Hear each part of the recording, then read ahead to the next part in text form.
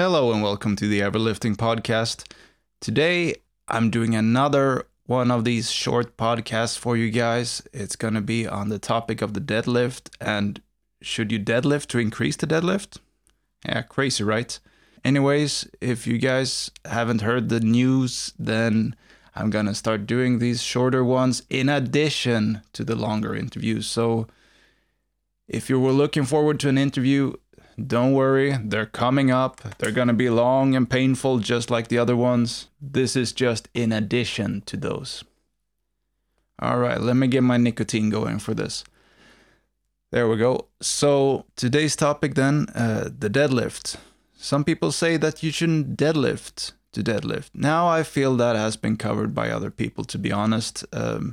I feel that you should do any lift that you're going to compete with at some point because what you want to do is you want to increase the skill of performing the lift. The skill is a different thing than increasing strength. Skill and strength are separate.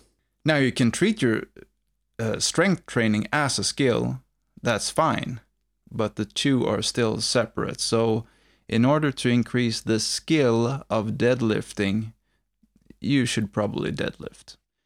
I know. A lot of conjugate people probably listening to this one because I had Dave Tate on and I talked about the conjugate system before, and that's fine.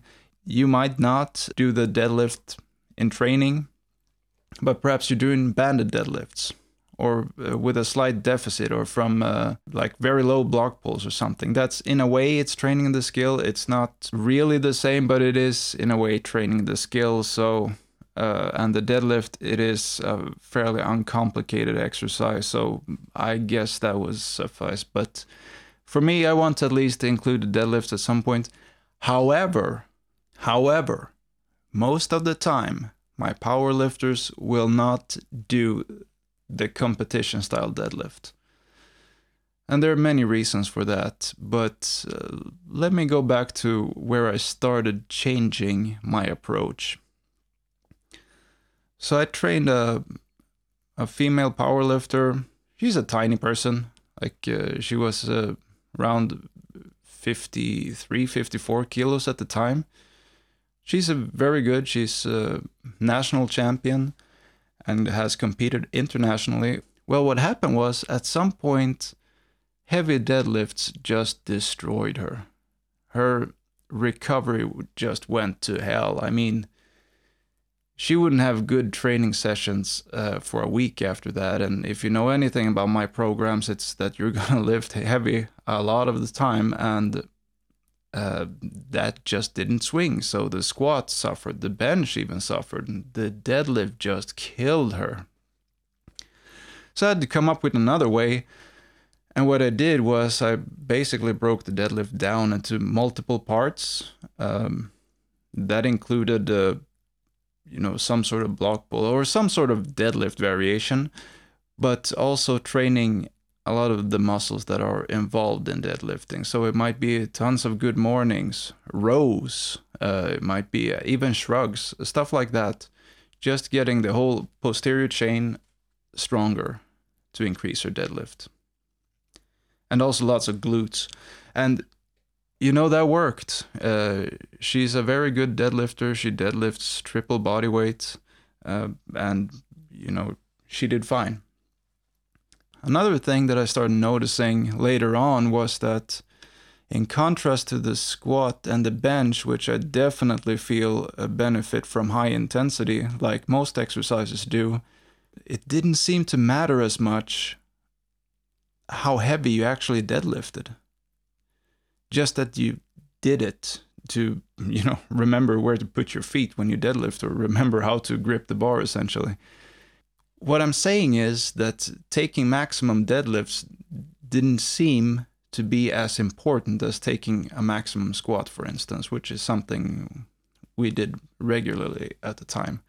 Now, you can't just deadlift 50% all the time. I feel that for most people, at least, when they do take a heavy weight, they will not be able to pull it, mostly because it's a mental thing.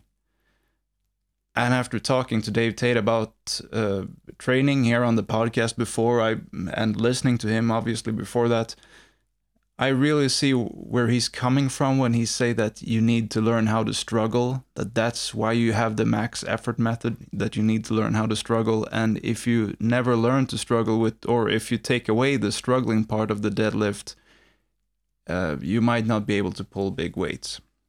But that doesn't mean that you have to take max deadlifts, and that's important because I felt it took more out of my lifters than it gave them. Because they might pull a great deadlift in training, then they might suck in the competition. They might break a PR, they might fuck up their training for a week. It was just too random. It didn't work out well. So at the present time, the majority of our deadlifts are not in competition style. If they are very, very rarely maximum weights. And we do a lot of other stuff that to help increase the deadlift. Now my lifters, they squat a lot, which is unsurprising to people who know that I've trained in Bulgaria. We don't squat quite that much, but, well, at least not the power lifters, but we do focus a lot on the squat, and that definitely helps increase the deadlift. But you can't just rely on the squat. You also need to include upper back training. I talked about that in the last episode, the importance of the lats, that we do a lot of upper back training almost every session. Direct posterior chain work. I mean, we do good mornings. We do Romanian deadlifts a lot.